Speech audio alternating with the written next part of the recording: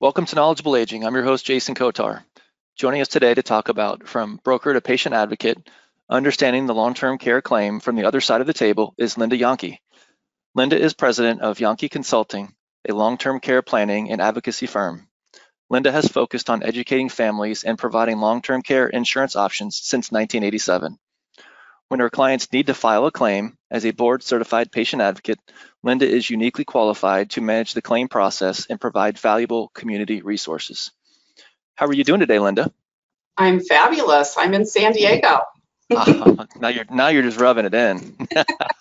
Well, good stuff. Well, Linda, before we get started, a little bit of housekeeping. For those that are joining us today for the live webinar, if you would go ahead and type your questions in, time permitting, we will do everything in our power to get those questions answered. So Linda, get us started. From broker to advocate, understanding the long-term care claim. Thank you so much. I appreciate you highlighting this very important issue. The first thing I want to share is just a little bit about the topic of going from broker to patient advocate. And I have been a long-term care insurance broker for 33 years. And as you can see on your screen, just in general, for people who have long-term care insurance or maybe who don't have long-term care insurance, in general, long-term care insurance is a great tool to pay for future care costs. So over the years, I sold insurance. About 10 years ago, one of my clients actually started to need the benefits. She was at home, just like this little PowerPoint shows. Long-term care insurance pays for home, assisted living, nursing home, etc. Anyway, my client was at home and she needed care. And unfortunately, as a result of the poor quality of care that she received in her home, she passed away tragically. I didn't know about this. I didn't know what was going on with her until her family reached out to me. And when they reached out to me, they told me what had happened. Because of that situation, and I won't go into all the detail about it, but it was a pretty traumatic situation for her family. And I thought to myself, you know, people who take the time, first of all, to buy long-term care insurance, then spend 20, 25, 30 years paying for the long-term care insurance policy to reach that point when they need it, and A, not to be able to find quality care depending on where they're living or just their condition, and then B, not be able to move through the process of working on a claim is just completely unacceptable to me. And so I became a patient advocate.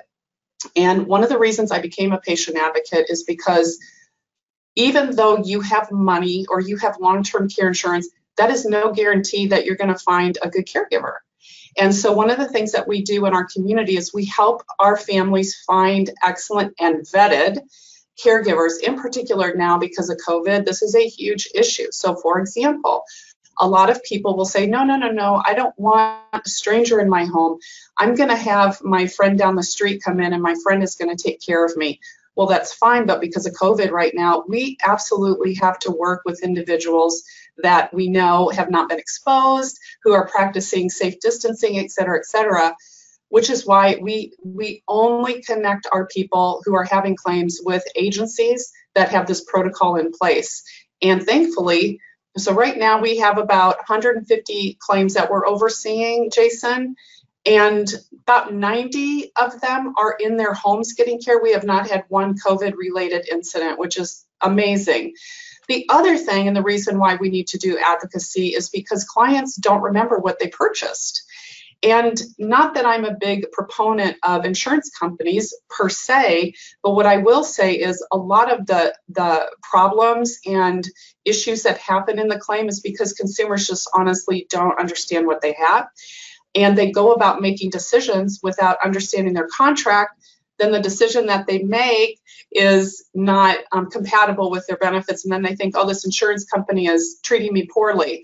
So we really want to educate people to help them understand, look, if you want to file a claim, here are the steps. Here's what you need to do. The other thing is we do get claims that are denied. And the reason they're denied is because the process stalls. I'll give you a great example. Insurance companies will send HIPAA forms to the client, and most people on Medicare, Jason, are not used to handling claims because they don't have to. They go to their doctor's office, the doctor's back office is dealing with the claim, and they're not managing any of the paperwork. So they file a long-term care insurance claim and they get all this stuff in the mail, and if they're not feeling well or they have a cognitive impairment, they might not sign the paperwork. And so the process stalls and the insurance company literally just stops and they don't move forward. So the other issue that we deal with and why we want to advocate for people is a big one. It's called waiting periods. Long-term care insurance, they all in general have waiting periods. And what does that mean? It means once you start getting care, you're going to have to wait a certain number of days, months, etc., before those benefits are going to pay. And so what we try and help people understand is the easiest and the least expensive way to mitigate that waiting period for folks. So what we do, putting the pieces together. So someone will say, well, this just sounds terrible. If I have long-term care insurance, why would I have to hire an advocate to get my benefits? And what I tell them is, well, you don't necessarily have to have an advocate like myself. If you've got a family member that we can talk to, then let us talk to them. Let us show the family member exactly what has to take place. But here's the thing. Long-term care insurance is a private contract between the insured and the insurance company. There's no middleman here. So what that means is when the person is receiving care, that insured is responsible to provide proof, right? The doctor's not responsible, the home care is not responsible, the claimant is responsible. And so what we help families understand is, if you want this to go well, you got to follow the rules, and you need to know what the rules are. So here's are the rules. Number one, when you file a claim, you got to call the insurance company. And unfortunately, this is where a lot of claims break down, because I'm just going to give you a little example. So I'm calling the insurance company. I am in my home by myself. I'm an elderly female, which is typical, and I have not been showering as much because I have a step-over tub, and I am afraid to get in my tub because my neighbor fell, and I have had almost accidents, and I just don't want that to happen. So I'm not showering and I'm not bathing. I'm definitely not getting in the tub. So maybe once a week, I might get in and out of the shower. But I'm going to call the insurance company and they're going to ask me, are you able to shower yourself? And what do you think that person's going to say? She's going to say, yeah, I've got my grab bar and I can step in, blah, blah, blah. And the insurance company intake person is going to say, okay, you're independent because you just said that you actually can do that. The insurance company person is not going to drill down and say, tell me about how often you shower. Tell me about how you get in and out. What is your shower like? Do you have a tub step over? Do you have grab bars? Do you have a seat? Do you have this, da, da, da, da, da? Understanding that the less type of equipment and the more risk that person is taking, they truly are not independent. Because what we want to do is we want to help people age in place safely, right? So if they're not showering as much because they're afraid, they're technically not independent and they need standby. So we explain this to our clients. We say that's the first thing. So you call the insurance company and you have to understand what they're looking for. So we recommend, and we do this for our clients, we don't let them call the insurance company. We have them call us. The client calls us. I get their medical records. I get all their information, and then I do the intake interview based on the fact that I believe it is a vetted claim, and I answer those questions for the person instead of having them do it. The second thing, the next step, is the on-site assessment. Insurance companies, by and large now, have hired third-party administrators. Insurance companies are not administering the claim per se. They've got these third-party administrators who have nurses and case managers that are moving the claim process forward. So the on-site assessment is hugely important. Why? Because the nurse that does that on-site assessment really is the one that's going to be the catalyst to approve or deny that claim. And I'll give you a good example. So a nurse comes into a home and she's interviewing a person in their home and asking the same questions. ADLs, can you shower? Can you bathe? Can you transfer? Can you do this? Can you do that? And if the individual is like a typical elderly person, they're thinking, I have a medical assessment coming up. I'm going to put my makeup on, or for a gentleman, I'm going to get my nice sweater on. I'm going to make sure that I'm looking good, and I'm going to show them how good I am at 87 years old, even though after they leave, I'm going back to bed, right? And so what people don't understand, and we try and help them see, is this assessment is for you to show what it's like for you on your worst day, not on your best day. And Jason, as much as we've explained this to people, it's just human nature for folks, and especially elderly people, to not connect what's going on. This type of an assessment is not one you want to pass. So we tell our clients, you don't want to pass this assessment. You want to explain and demonstrate why you need services. So we recommend that you got a family member with the assessment, or better yet, that we do the assessment for our clients. Because of COVID, a lot of our families don't want nurses to come in, which is fine. And so we'll do the assessment on the phone. And I'm going to talk a little bit about cognitive issues in just a moment, but that's the second step. So first step, intake interview on the phone. Second step, assessment. Then the third thing is document collection.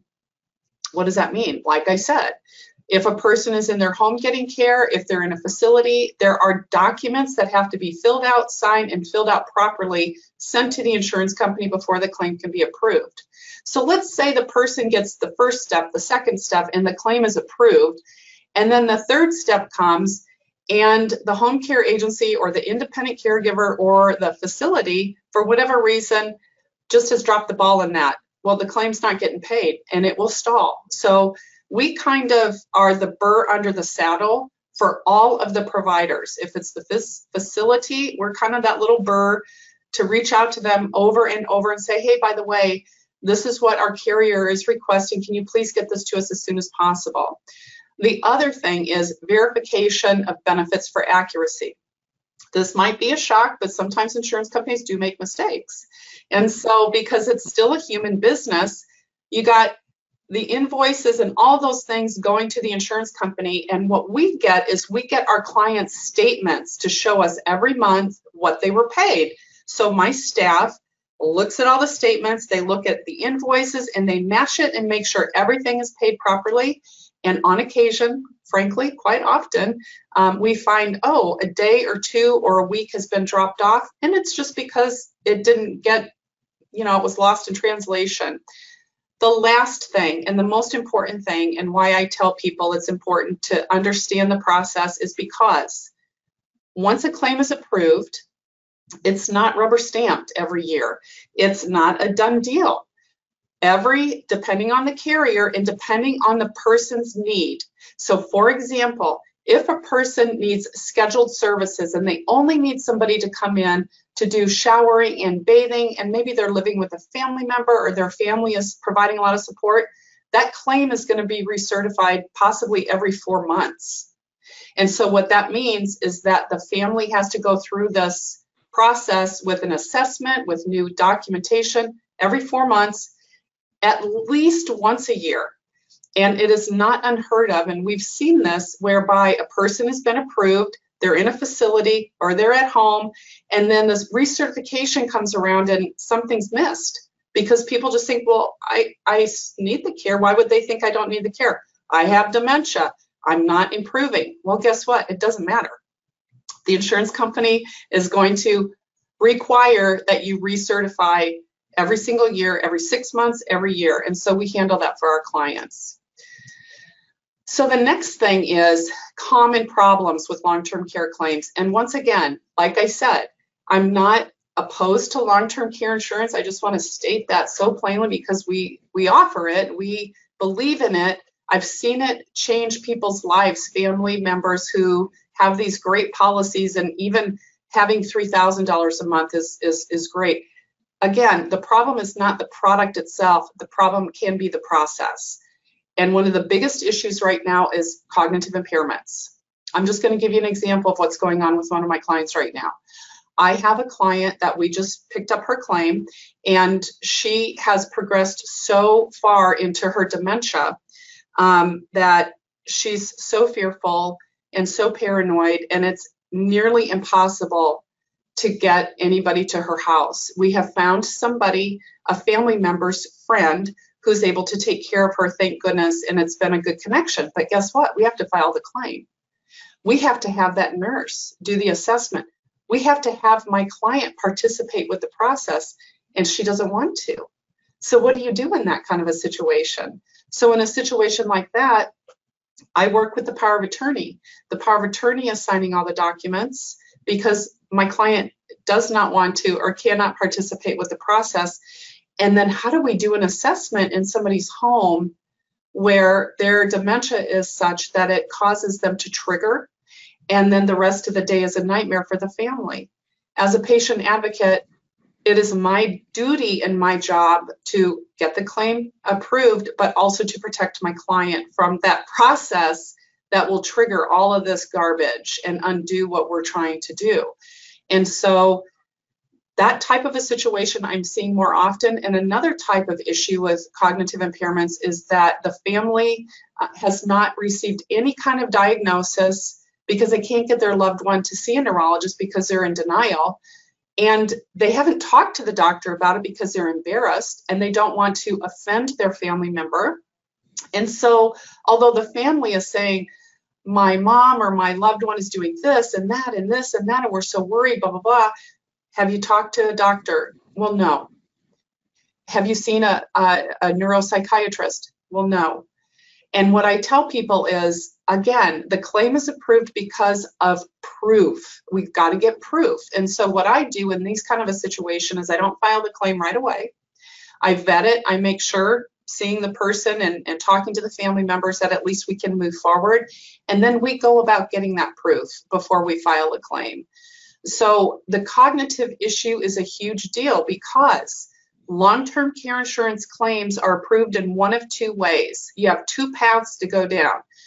Your claim is approved either because you need physical hands-on or standby assistance with your activities of daily living, such as bathing, dressing, continence care, transferring, toileting, or eating, or that you have what the insurance company calls a severe cognitive impairment. As long as I've been doing this, Jason, I have yet to see in any medical records a doctor write the word severe cognitive impairment. That's usually reserved for somebody in the last stages of Alzheimer's or dementia. But I have seen a ton of medical records that say mild cognitive impairment, and that is an absolute deal killer in insurance in terms of claims, because you can't have mild cognitive impairment and be severe at the same time. Mm-hmm. And so it's very important, and what I try to do is educate our clients and help them understand, look, here's the definition in the contract under severe cognitive impairment: judgment, short-term, long-term, hallucinations, etc. If your loved one is experiencing these things, then we can move forward, but we got to get the documentation. So in general, and I'm trying to keep track of the time, I didn't start my little timer, Jason, so you can do that. You're doing well. Okay. No, you're doing well. Just keep going. Okay. All right. So most importantly, as I said, the devil is in the details with the documentation. And the last thing that I'd like to talk about is documentation. It is not uncommon for doctors' offices, for long-term care facilities to not mark things that cause lots of problems. And it's not because they're not good people or they're not doing their job. It's because they're looking at their thing and we're looking at our thing. And so my main job is to make my thing their thing and to help them understand. Bring your head up a little bit out of your paperwork and please look at these questions and please fill these out properly, because without doing that, my client cannot get a claim approved. And by the way, doctor or facility, if you disagree with these things, then do let us know, because there is a miscommunication here. We don't want to be encouraging people to commit fraud on their long-term care claim. But at the same time, we want everybody to understand if this is a problem and everybody agrees that this person needs care, then let's all get on the same page and all state the same thing in all the paperwork. A lot of our job, Jason, what we do is correcting errors. And once we do that, things go through, sail through, generally. So the other thing about long-term care claims and just why it's so important for brokers like myself to understand that when you sell a long-term care insurance policy, you actually have to sell it as though you think the client's going to use it. And I mean, I think that most brokers do believe that because that's why they're doing it.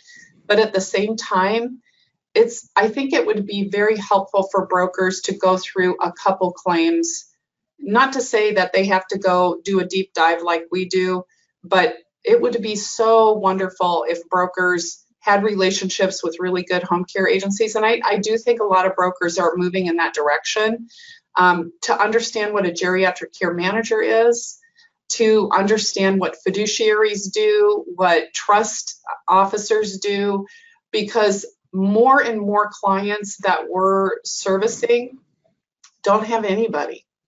For whatever reason, their children are not around, or their children are not in a position that they can really help their family members. And it's unfortunate, but it's true that elderly people are starting to have to hire out more and more services to be able to stay safely in their home or in their community.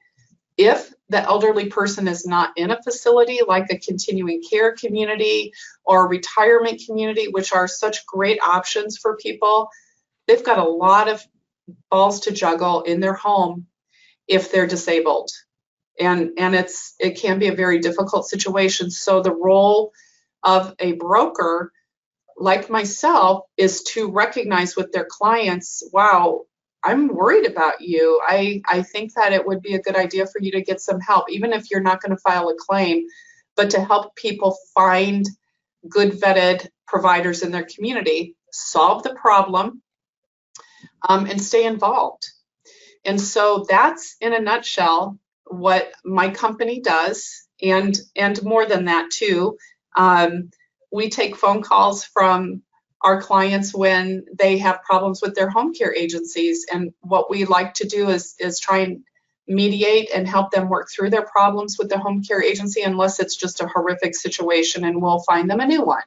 But in general, because home care is such a difficult thing for people to consider and to do, once they make that decision and have an agency or a stranger come into their home to help them, it's a delicate dance. And so we make ourselves available for our clients. They can call us up and talk to us about, hey, you know, my caregiver was on the phone half the day. Is that right? Is that something I should be concerned about? We say, absolutely.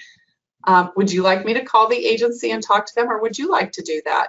Yep. And so just letting our clients know that there's somebody else there keeping an eye on things in the event that something takes place, that we sort of have their back. Excellent stuff, Linda. Thank you so much. Oh, we have quite a few questions. First one, don't long-term care insurance companies provide customer advocates?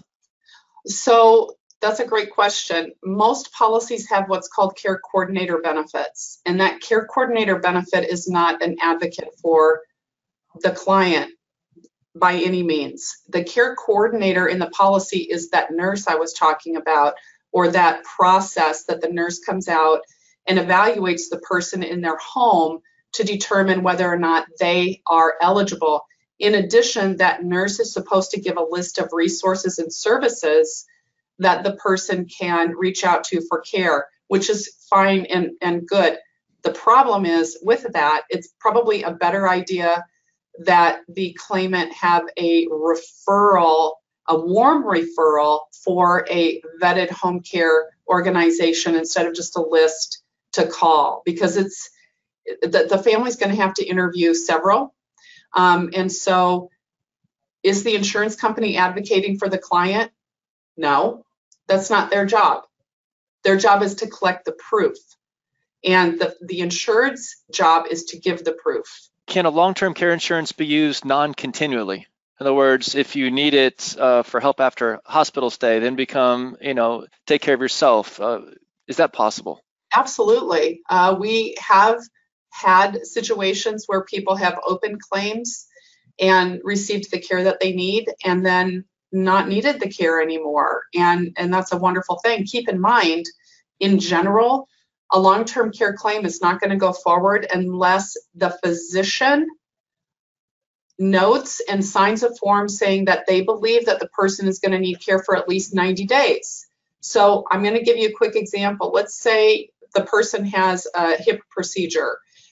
If they're younger, under 70, and they have a hip procedure, the odds of that claim being approved more than 90 days is not good, unless the person has a lot of comorbidity issues. If the person is in their 80s or 90s and they have a hip replacement, generally that thing's going to stay open and the claim's going to stay open for more than 6 months because of the age and the likelihood that more things are going to go wrong. So it can happen that people can start, stop, start, stop. In general, if it's going to be longer than 90 days, the claim's probably going to go on. So how many other brokers are out there as patient advocates for long-term care insurance? So I know that there are a handful of brokers that quote unquote assist their clients with claims. There is not anybody like us. I do not know of another broker who is a patient advocate, files claims, and oversees and manages their client's claim as long as they're alive. I don't know anybody like that. Okay, then as far as the type of clients that you can deal with as far as location, geography, can you work outside of your geographic area? We do have clients all over the United States. The key and the success, because obviously we don't want to take a claim on unless I believe it's going to be a successful claim. I have to have a point person and I have to get a visual. So if the family member or anybody in the family, and usually I work with family members, they're the ones that hire me to help their parent. If they can get me a visual, Zoom, FaceTime, Google Doc, whatever, and I can see the person, I basically do my assessment just like the insurance company would to make sure it's vetted. And then I go about and get all of the documentation digitally and virtually, which is pretty simple, thank goodness, in our age of technology. And then helping them find vetted care. We can do that because we work with home care agencies all over the United States. So that's fairly easy to do as well. Now, do you typically work with the patient themselves or go through an intermediary like a power of attorney? It varies. If it's a cognitive claim, I usually am working with the power of attorney for obvious reasons. And I think it's, it's kind of split. I would say more than 50% of the time I'm dealing with the client directly. They generally like to be involved in their own decisions, which is very important, not to take that away from them. The only time that I cannot work with a person is if there's so much confusion that they can't answer my questions and it causes a problem with the process, and I have to work with the power of attorney. Couple more questions, Linda. How are your services paid for? Are they paid by insurance? Some of the policies have very small benefits that may pay for me, but I have to say that in general, I haven't found very many. I have one in the years that I've been doing this where I could have been paid from the policy. In general, no. It's a private contract, just like a person would contract privately with a geriatric care manager or something like that. And our fee is a retainer. They pay me once a year. And that once a year retainer sort of, I don't want to say enables, but it gives them access to me and my staff for 12 months for whatever's going on with that claim. So I don't bill per hour or anything like that. I charge a one-shot fee, and that's why we have to be very efficient in how we operate and do our processes. Sometimes when we take a claim on, it becomes very complicated and we didn't intend for it to, but I don't charge my clients more money because of that. If I have to do an appeal, I will charge more for an appeal. But other than that, if a person stays on with our company the following year, we reduce our fee quite a bit because we generally don't have to refile the claim. We just have to do recertification and continue on monitoring the benefits. Are there some common misconceptions, Linda, when it comes to long-term care? When you sit down with somebody for the first time, it sounds like you do a little bit more explaining, unfortunately, than maybe others do. What are some common misconceptions? The biggest misconception is that people can stay home and hire whoever they want to take care of them. People really do forget that family members, by and large, are not allowed the benefit. So in other words, family members do provide care, but the insurance company isn't going to reimburse for that. A lot of times people do forget that. The other issue is the deductible is very misunderstood. When a person buys long-term care insurance, generally they want to pay as little as possible for the premium. And so they'll be okay purchasing it to have a 90-day deductible. And then come claim time, they're looking at 90 days. And some of these contracts require 90 service days. And if they're only getting 2 or 3 days of care a week, do you know how long it takes to have 90 service days met? So we try and explain to people that. And in the process of selling, in addition, the process of claims, we go over that waiting period a lot and try and help them understand how to meet their needs if they do have a long one. Last question, Linda. Let's just assume nobody's heard of you and the services that you provide, and somebody decides they wanted to file a claim on their own. What's the best piece of advice you could give a family before they try to file a long-term claim? Mm-hmm. I would never recommend that the person, the insured, do it on the phone on their own. They have to have a family member or somebody who knows what's going on with their situation on the phone. They absolutely need that. So that's the first thing. If they don't have anybody, then certainly call the insurance company, but keep in mind what the insurance company is looking for. They're looking for you to kind of prove to them that you're disabled. And what that means is you have to reframe your day. You reframe it in your own mind and think, okay, what things have I lost? What things have I stopped doing? What things are concerning and I'm afraid of doing? What have my family members been telling me? What have my neighbors been telling me? And you put all those things into your thought process, and then you call the insurance company so that you are convinced that you're worthy of getting those benefits, because people call the insurance company and they literally talk themselves out of a claim. Because once they start asking questions, the analyst starts asking questions, a person's like, well, maybe, yeah, last week I was actually doing pretty good. Maybe I don't need it. Okay, that's fine. And that's what happens. So, yeah. Very good. Well, Linda, how can people find you? So the first thing, I'm going to go back to my little screen here. My name is kind of wonky. It's Jahnke. You can blame my husband for that. And so my email address is the best way to catch me. And it's my first name, Linda, Linda, and then a period. And then my last name, Jahnke. So Linda.Jahnke at jcltca.com. My office number is 858-513-8351. So you can call me, you can email me, you can Google my name also, and I'll pop up. Very good. Well, excellent stuff, Linda. As far as Knowledgeable Aging, you can find us on YouTube. Just type in Knowledgeable Aging.